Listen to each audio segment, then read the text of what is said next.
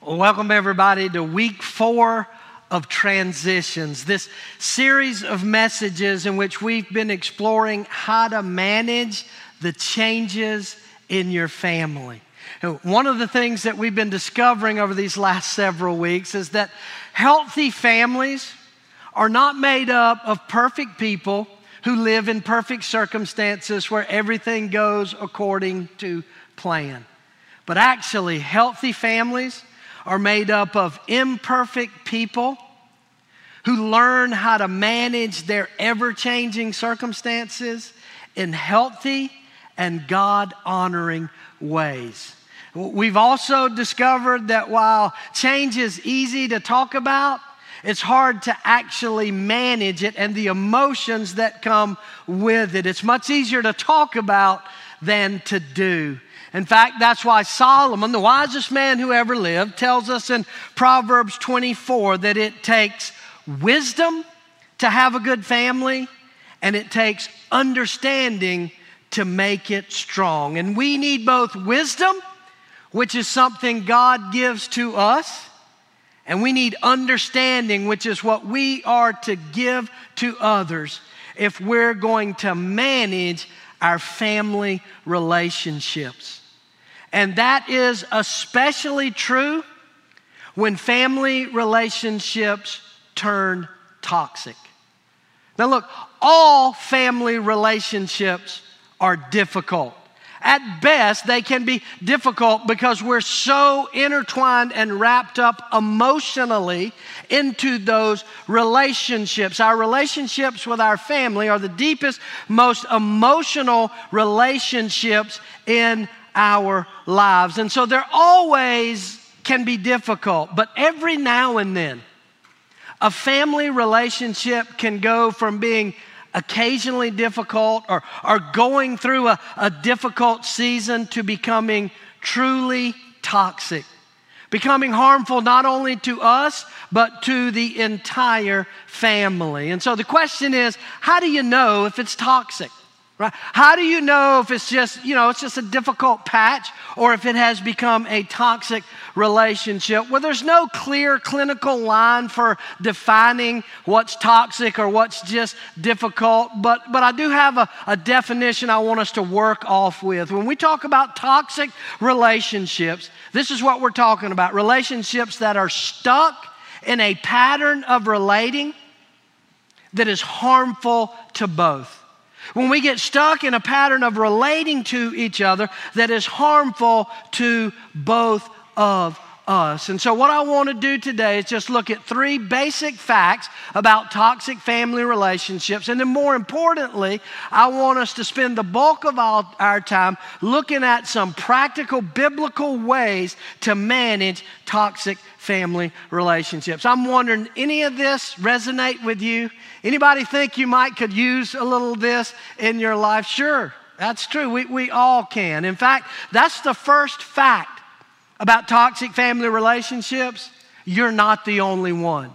You are not the only one. I know sometimes it feels like our family is just worse than everybody else's family, right? Our family has the market cornered on dysfunction.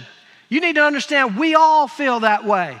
Start talking to the people sitting around you about their family and the history of their family. You'll end up in a debate about who's got the worst, most toxic, most dysfunctional family. Listen, every family has toxic family members in it.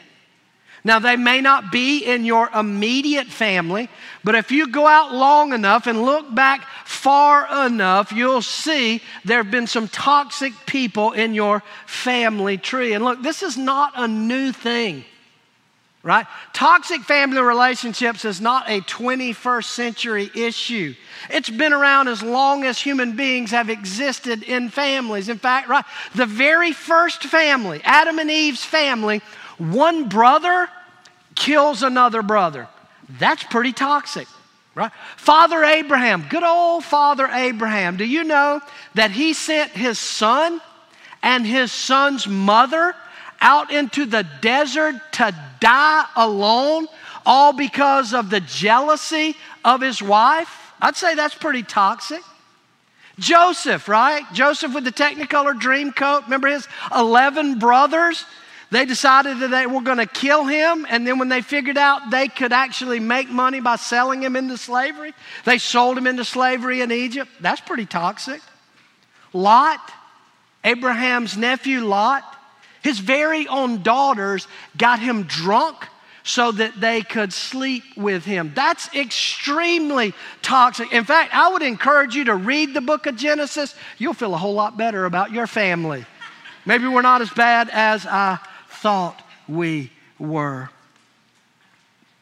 You know, I understand your toxic family relationship is unique.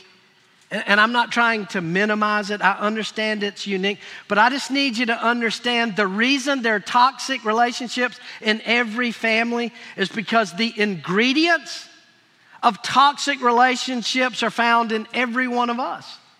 Jealousy, fear, selfishness, sexual sin, all of those things exist in us. They're part of our broken sin nature, and because they are in us, they have a way of showing up in our family relationships. You're not the only one. Second fact, they're not all equal.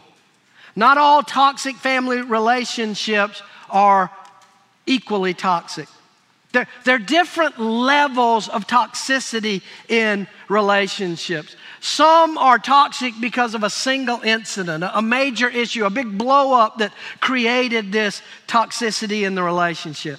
But some of them are based on a lifelong pattern of behavior. And the reason you need to understand the differences is because how you deal with them is different.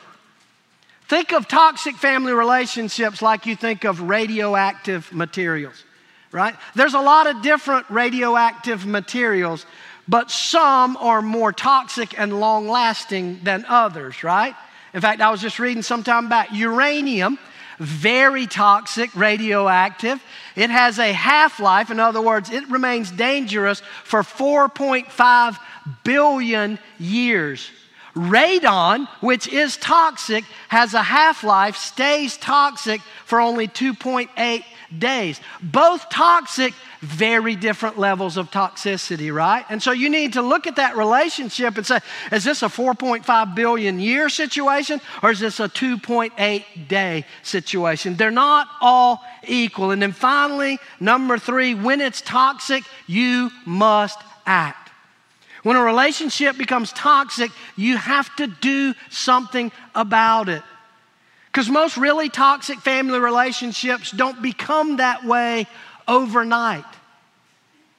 They're caused by years, sometimes even decades of not dealing with the core issues, of avoiding the issues, of sweeping things under the rug. And over long periods of time, they become extremely toxic. And toxic family relationships, they don't just get better on their own. They don't just magically fix themselves. And here's why it's important for you to remember this. Because our tendency when we're in a toxic relationship is to try to analyze why it's toxic. Right? We try to figure out, is it something I said? Is it what they did? Is it, or we get out the blame meter. Did they cause this or did I cause it? Or is it 30% them and 70% me? We're trying to analyze and figure out why it's toxic. But when it's toxic, you got to get out from under it and then you can deal with the whys behind it. Right? If you went home today and discovered that a water line had burst in your home and it's just pouring out and it's flooding and damaging and destroying your home, would you just stand there in the water and go, I wonder what caused it to burst? I need to figure out why this thing. No, you go cut off the water main and then you can start working through the whys and the hows and what can be done. You have to act when it's toxic. And I just want to say this, if you are in an abusive relationship, particularly if you are in a physically abusive relationship, you got to get out of it. You can't fix it from within it. And you don't have to do that alone. If that's you today, you're struggling, just reach out to one of our pastors, one of our staff. We'll help you get to a safe place because when it's toxic, you've got to act. It's not going to get better on its own. You got to do something. Now, like I said, it sounds easy to say, just do something, just fix it, but it's always easier said than done, because here's the reality. While you can't fix every situation and you can't change anybody other than yourselves, there is one thing that every one of us can do when it comes to the toxic relationships in our families, and that is we can manage them better. We can all manage those relationships better. 4 suggestions, 4 things I want to encourage you to consider doing when it comes to managing these toxic family relationships. 1, accept my limitations. Accept my limitations. We all have limitations. Most of us just have a hard time of recognizing those limitations. And that's why some of us are still in those toxic relationships. That's why some of us allow ourselves to still be controlled by toxic people, because we just think we can make it better, we can fix it, right? And that's especially true for us within the church.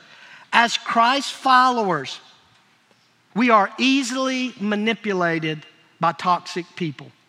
Right? Because after all, our faith says we got to forgive everybody, right? We got to love everybody. Jesus said you got to turn the other cheek. And so toxic people know that, and they will use it to manipulate us, right? I have a good friend of mine years ago, had a difficult, toxic relationship with one of his siblings. As adult siblings, she had some struggles, some addictions, some mental health challenges. And so as he began to set healthy boundaries, as he began to step out, to do something about it, to step away, to not be codependent and enabling, as soon as he set the first boundary, do you know the first thing she said to him?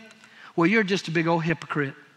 You claim you're a Christian, you go to that church up there, but you don't love me, you're not forgiving me, you're not being like Jesus. Even Jesus removed himself on occasion from toxic people. Did you know that? Read the Gospels. There are multiple times where Jesus intentionally chooses not to go where the Pharisees were, these religiously toxic people. Jesus would sometimes take the long way around intentionally so he wouldn't have to deal with them. Now, obviously, sometimes Jesus confronted them head on, but there's many, many times where he chose to go the other way. And if Jesus chose to do that with the toxic people around him, don't you think that might be something we ought to think about doing with the toxic people, right? In fact, look at what Paul says about us as Christ followers. 2 Corinthians 4:7. He says, we have this treasure, this Jesus, in what? What's that phrase? Jars of clay. Circle it. We have this treasure in jars of clay to show that this all-surpassing power is from God, not from us. God has no limits, but brothers and sisters, we all have limits. Interestingly, that Paul would use that phrase, jars of clay.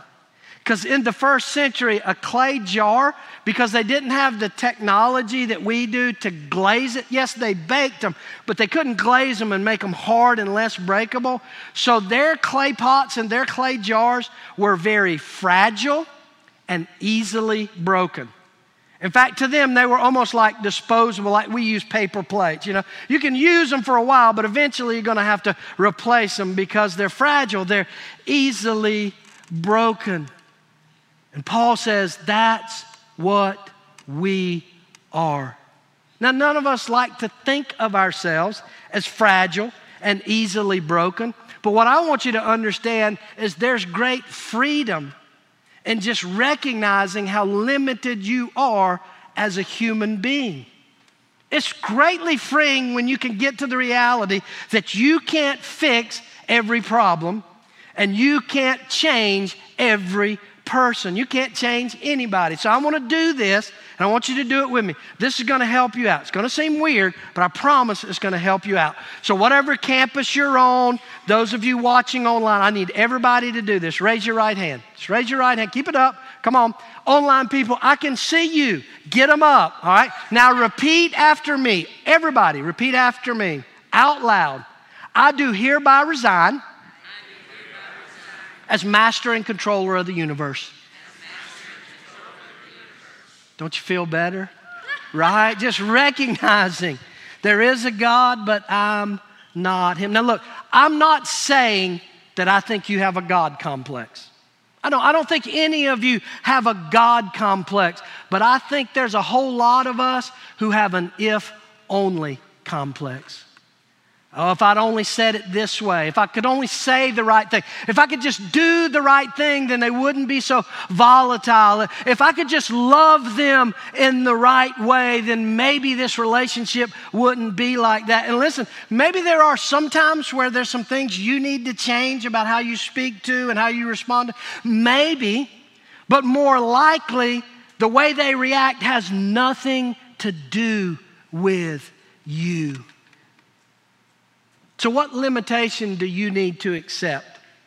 What limitation in that toxic relationship do you need to come to grips with? Because if we're going to manage them, we got to recognize we're just clay jars. Number two, the second thing we got to do, and this is huge, we got to learn to forgive. We got to learn to forgive. You can't change or fix the toxic people in your family, but you can free yourself from their control. And surprisingly, the key to that freedom is forgiveness. Forgiveness is what frees you from that. And look, nowhere else in our lives is forgiveness more needed than within our families. Because we are so close, so emotionally intertwined, nobody can hurt you like your family. There are no wounds like the wounds of a parent, a sibling, a child, a grandparent. The closer you are to someone in a family, the more deep those wounds are. Any of y'all over 50? Any of y'all over 50? Y'all remember that line from the 1970s movie Love Story? Apparently it was about Al Gore's love life in college. But do you remember that line? Loves means never having to say what?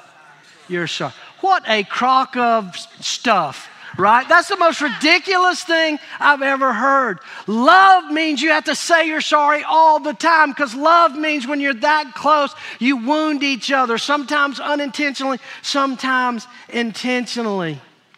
See, that's why I understand for some of you, you hear me up here saying, you got to forgive that toxic family member, and you're like, no way. You can't even think about doing it. You're so overwhelmed by it. And look, I get that, but I think you misunderstand what forgiveness really is. Let me tell you two things about forgiveness. One, forgiveness is not approval. Forgiveness is not approval. When you forgive someone, you're not saying that what they did to you is okay. You're not saying that they were right and you were wrong.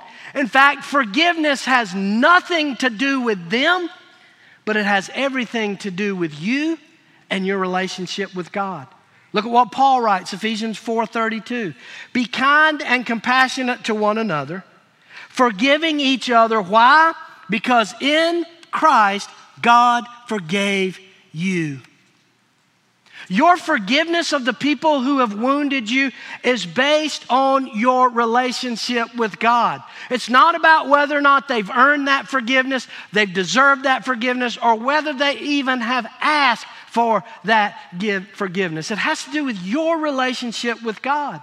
Because the heart of forgiveness is simply releasing to God the pain that other people have caused you. Otherwise, what are you going to do with that pain?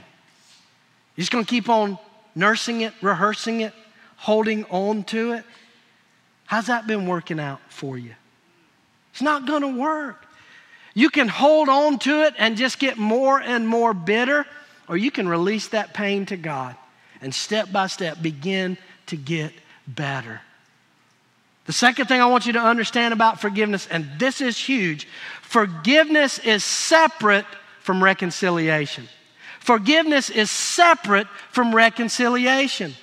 Forgiving someone does not mean that you resume the relationship without change. Forgiveness doesn't mean that you continue to put that person in a level of trust in your life. Forgiveness does not mean that you continue to make yourself vulnerable to that toxic person. They're two different things. That's why in Matthew chapter 18, Jesus gives clear steps for reconciling a relationship. I put the reference there on your printed outline because I want you to go home and sometime this week, I want you to read what Jesus said you need to do to reconcile a relationship. And when you'll do, the first thing you'll notice is forgiveness is not even a part of it. Forgiveness of that person is already assumed. But there are 3 clear steps to reconciling a relationship. And guess what the third step is? If there's no change, you separate. You walk away. Now, yes, you always want to hold the door open that if there are changes, that they can come back into a relationship. But separating from a toxic relationship may be the most loving thing you can do for them. Listen, I understand. This is a complicated, difficult to understand concept about forgiveness and reconciliation. Let me simplify it with a story. Let's say you go home today, Mom, and you bake a dozen made from scratch, soft chocolate chunk cookies. I mean, big, beautiful cookies, and you get them out of the oven and you're cooling them, and you tell the family, don't eat these cookies now. We're saving them for dessert after dinner tonight. So don't eat the cookies. Everybody understand? Yes, ma'am, we won't eat the cookies. Now you go in the den and you're chilling out, reading, maybe taking a little nap, and little Johnny comes in. He's got chocolate all over his face. He's got crumbs all over his shirt and says, Mom, I ate a cookie. I'm so sorry. I didn't mean to. Will you forgive me? Do you forgive little Johnny? Do you forgive little Johnny? Sure, you. Come on, it's little Johnny. You forgive him. Well, let's say 15 minutes later he comes back in and he's done it again. I ate another cookie. Mama, can you forgive me? Do you forgive? What if he does it a third time, a fourth time, a fifth time? Do you forgive him? Yes, but at some point, get up out of the chair and move the cookie jar. You need to understand when it comes to your relationships, it's okay to move the cookie jar. Forgiveness all the time. Boundaries, moving the cookie jar, getting yourself in a better, safer, healthier place is God honoring. Forgiveness is huge. One of the best conversations about forgiveness, I think, takes place between Peter and Jesus. In fact, it's right after Jesus gives them these 3 steps to reconciling a broken relationship. And so look at what happens. Peter comes up. Matthew 18:21 says, Then Peter came to Jesus and asked, Lord, how many times shall I forgive my brother or sister who sins against me? Up to 7 times? Pause right there. You need to understand, Peter is being so big and magnanimous, offering 7 times. Because in the Jewish law, you were only required to forgive somebody 3 times. Right? After that, you didn't have to forgive him anymore. So Peter's doubling it, and he's adding 1 for good measure. He's like, this would be big, wouldn't it, Lord? And look at Jesus' answer. Jesus' answer said, I tell you not 7 times, but 77 times. Some of you have translations that say 70 times 7. But before you get caught up in trying to figure out whether it's 77 or 490, understand this ain't about math. Jesus is not trying to give Peter a goal, a number. He's trying to teach him a principle about forgiveness. The principle is this. Let me explain it to you this way. Imagine if Peter goes up to Jesus and said, Jesus, I love you. I'm committed to you. And with a lot of hard work, and if I put everything in it, and if I'm focused, I believe I could jump 7 feet. I believe I could just jump 7 feet for you, Jesus. And it will be like Jesus saying, Peter, appreciate the effort, but I don't need you to jump 7 feet. I need you to jump 7 miles. And Peter would be like, no way, that's impossible. I can't do that. And Jesus would say, bingo, Yahtzee. You're right. You can't do it, but I can in and through you. You have God's Spirit, God's power, and you have God's forgiveness of you to allow you to make that 7-mile jump. So who do you need to do that for? Who do you need to forgive? Who do you need to free yourself from? I'm not minimizing it. I'm not saying it's magically going to make everything better when you walk out of here, but I can tell you it's a step in the right direction. Number 3, the third thing we need to do to manage toxic family relationships, I got to change my thinking. I got to change my thinking. You know, I started out by telling you that toxic relationships are relationships that are stuck in a pattern of relating that's harmful to both of us.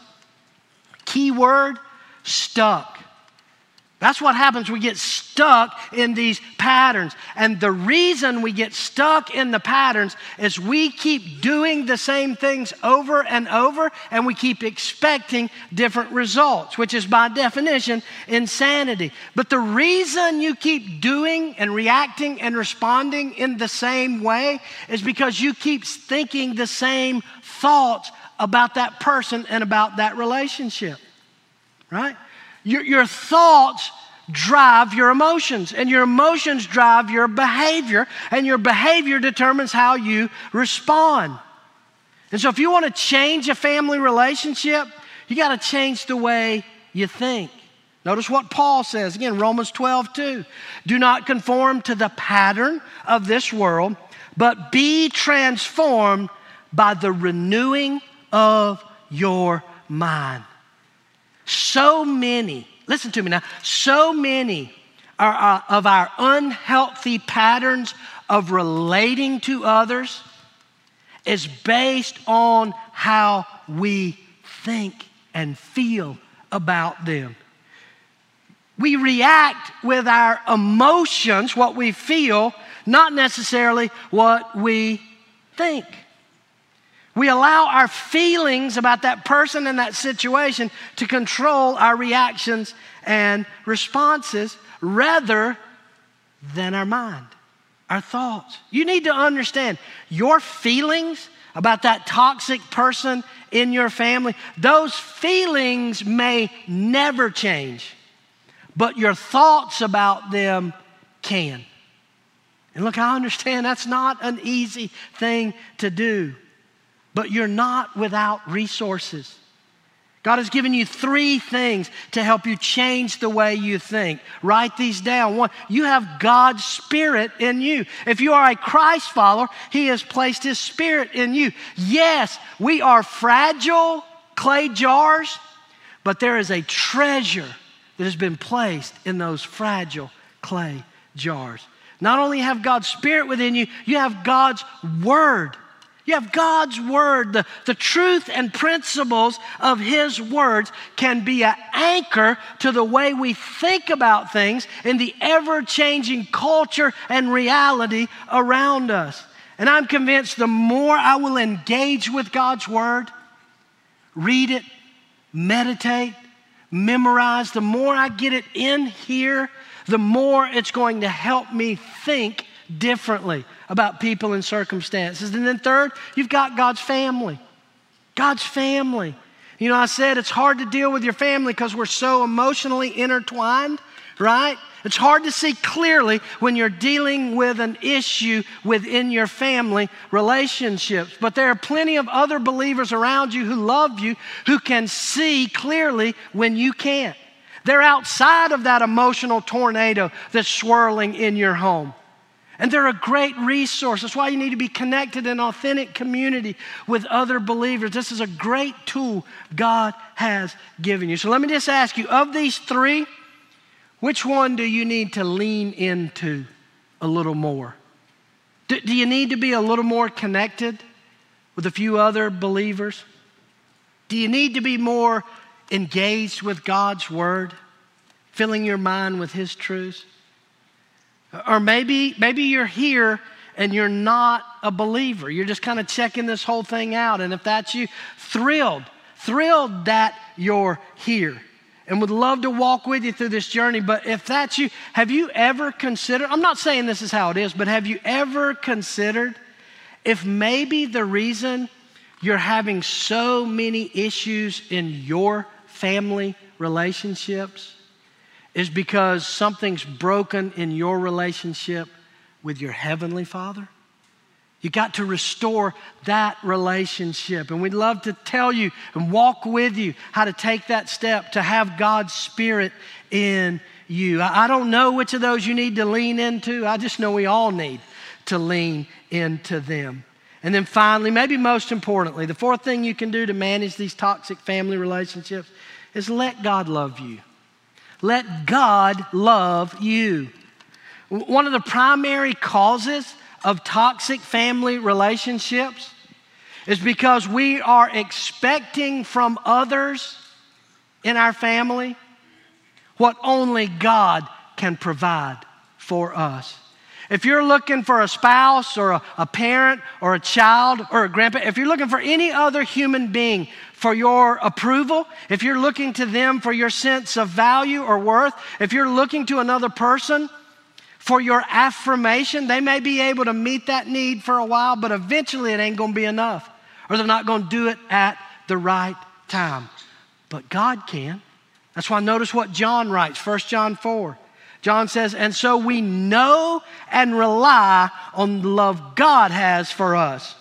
We love because He first loved us. Now I want you to circle the word know, K-N-O-W, and circle the word rely. Every relationship in your life is impacted by your understanding of God's love for you. What you know about and how you rely on God's love for you has an impact on every relationship in your life. So what do you know about God's love? How do you picture God's love? When you think about God and whether or not He loves you, what do you think that love is like? When Jesus wanted to help us understand what God's love is like, He said it's like a wealthy father who had 2 sons. And the youngest son, in a fit of rebellion, stole his half of the inheritance, and he left and he went to live a selfish, self-centered life, doing whatever he wanted to do, regardless of what his father or his family thought. And he lived that life for a long time till the money ran out. And then he was face down in a pigsty, stinking and filthy.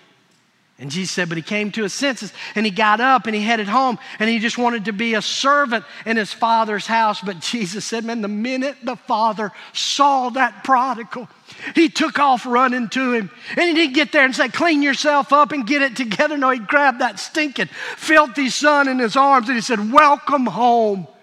And he restored him to the family. That's what God's love for you is like.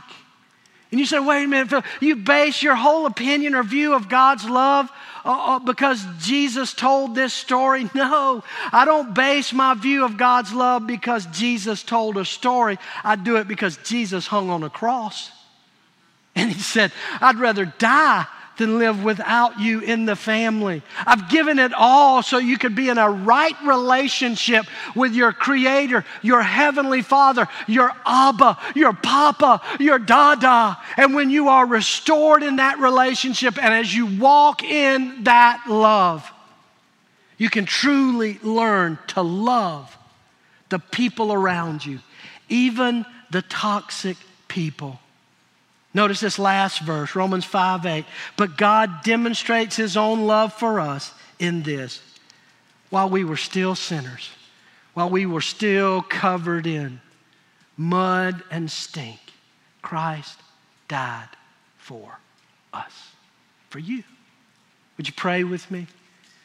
Maybe you're here today, and if you're just honest for a moment, you recognize the reason you're struggling in so many relationships is because your relationship with your Heavenly Father is broken. I would invite you today to receive that gift of forgiveness, to be restored, to let him slowly and surely put a new robe and a ring on your finger and sandals on your feet, and we'll celebrate with a fatted calf. Or maybe you are restored to the Father, but you've been trying to fix people and circumstances in your own strength. Maybe today your first step is just confess that you're a clay jar. Recognize your limitations. Or maybe you've been carrying deep wounds and scars from a family member who hurt you, and it's been jacking up your life. It keeps showing up in every other relationship. I believe God brought you here today to say today is the day of healing and restoration. Today's the day to let it go. It's not some magical, mystical thing, and it is a daily process of releasing that pain to God and walking in His hope and His healing. I don't know what you need today, but I know God is right here. He's ready to meet you, encounter you, and begin to heal your heart and your life and your family. Thank you, Jesus. In your name we pray. Amen.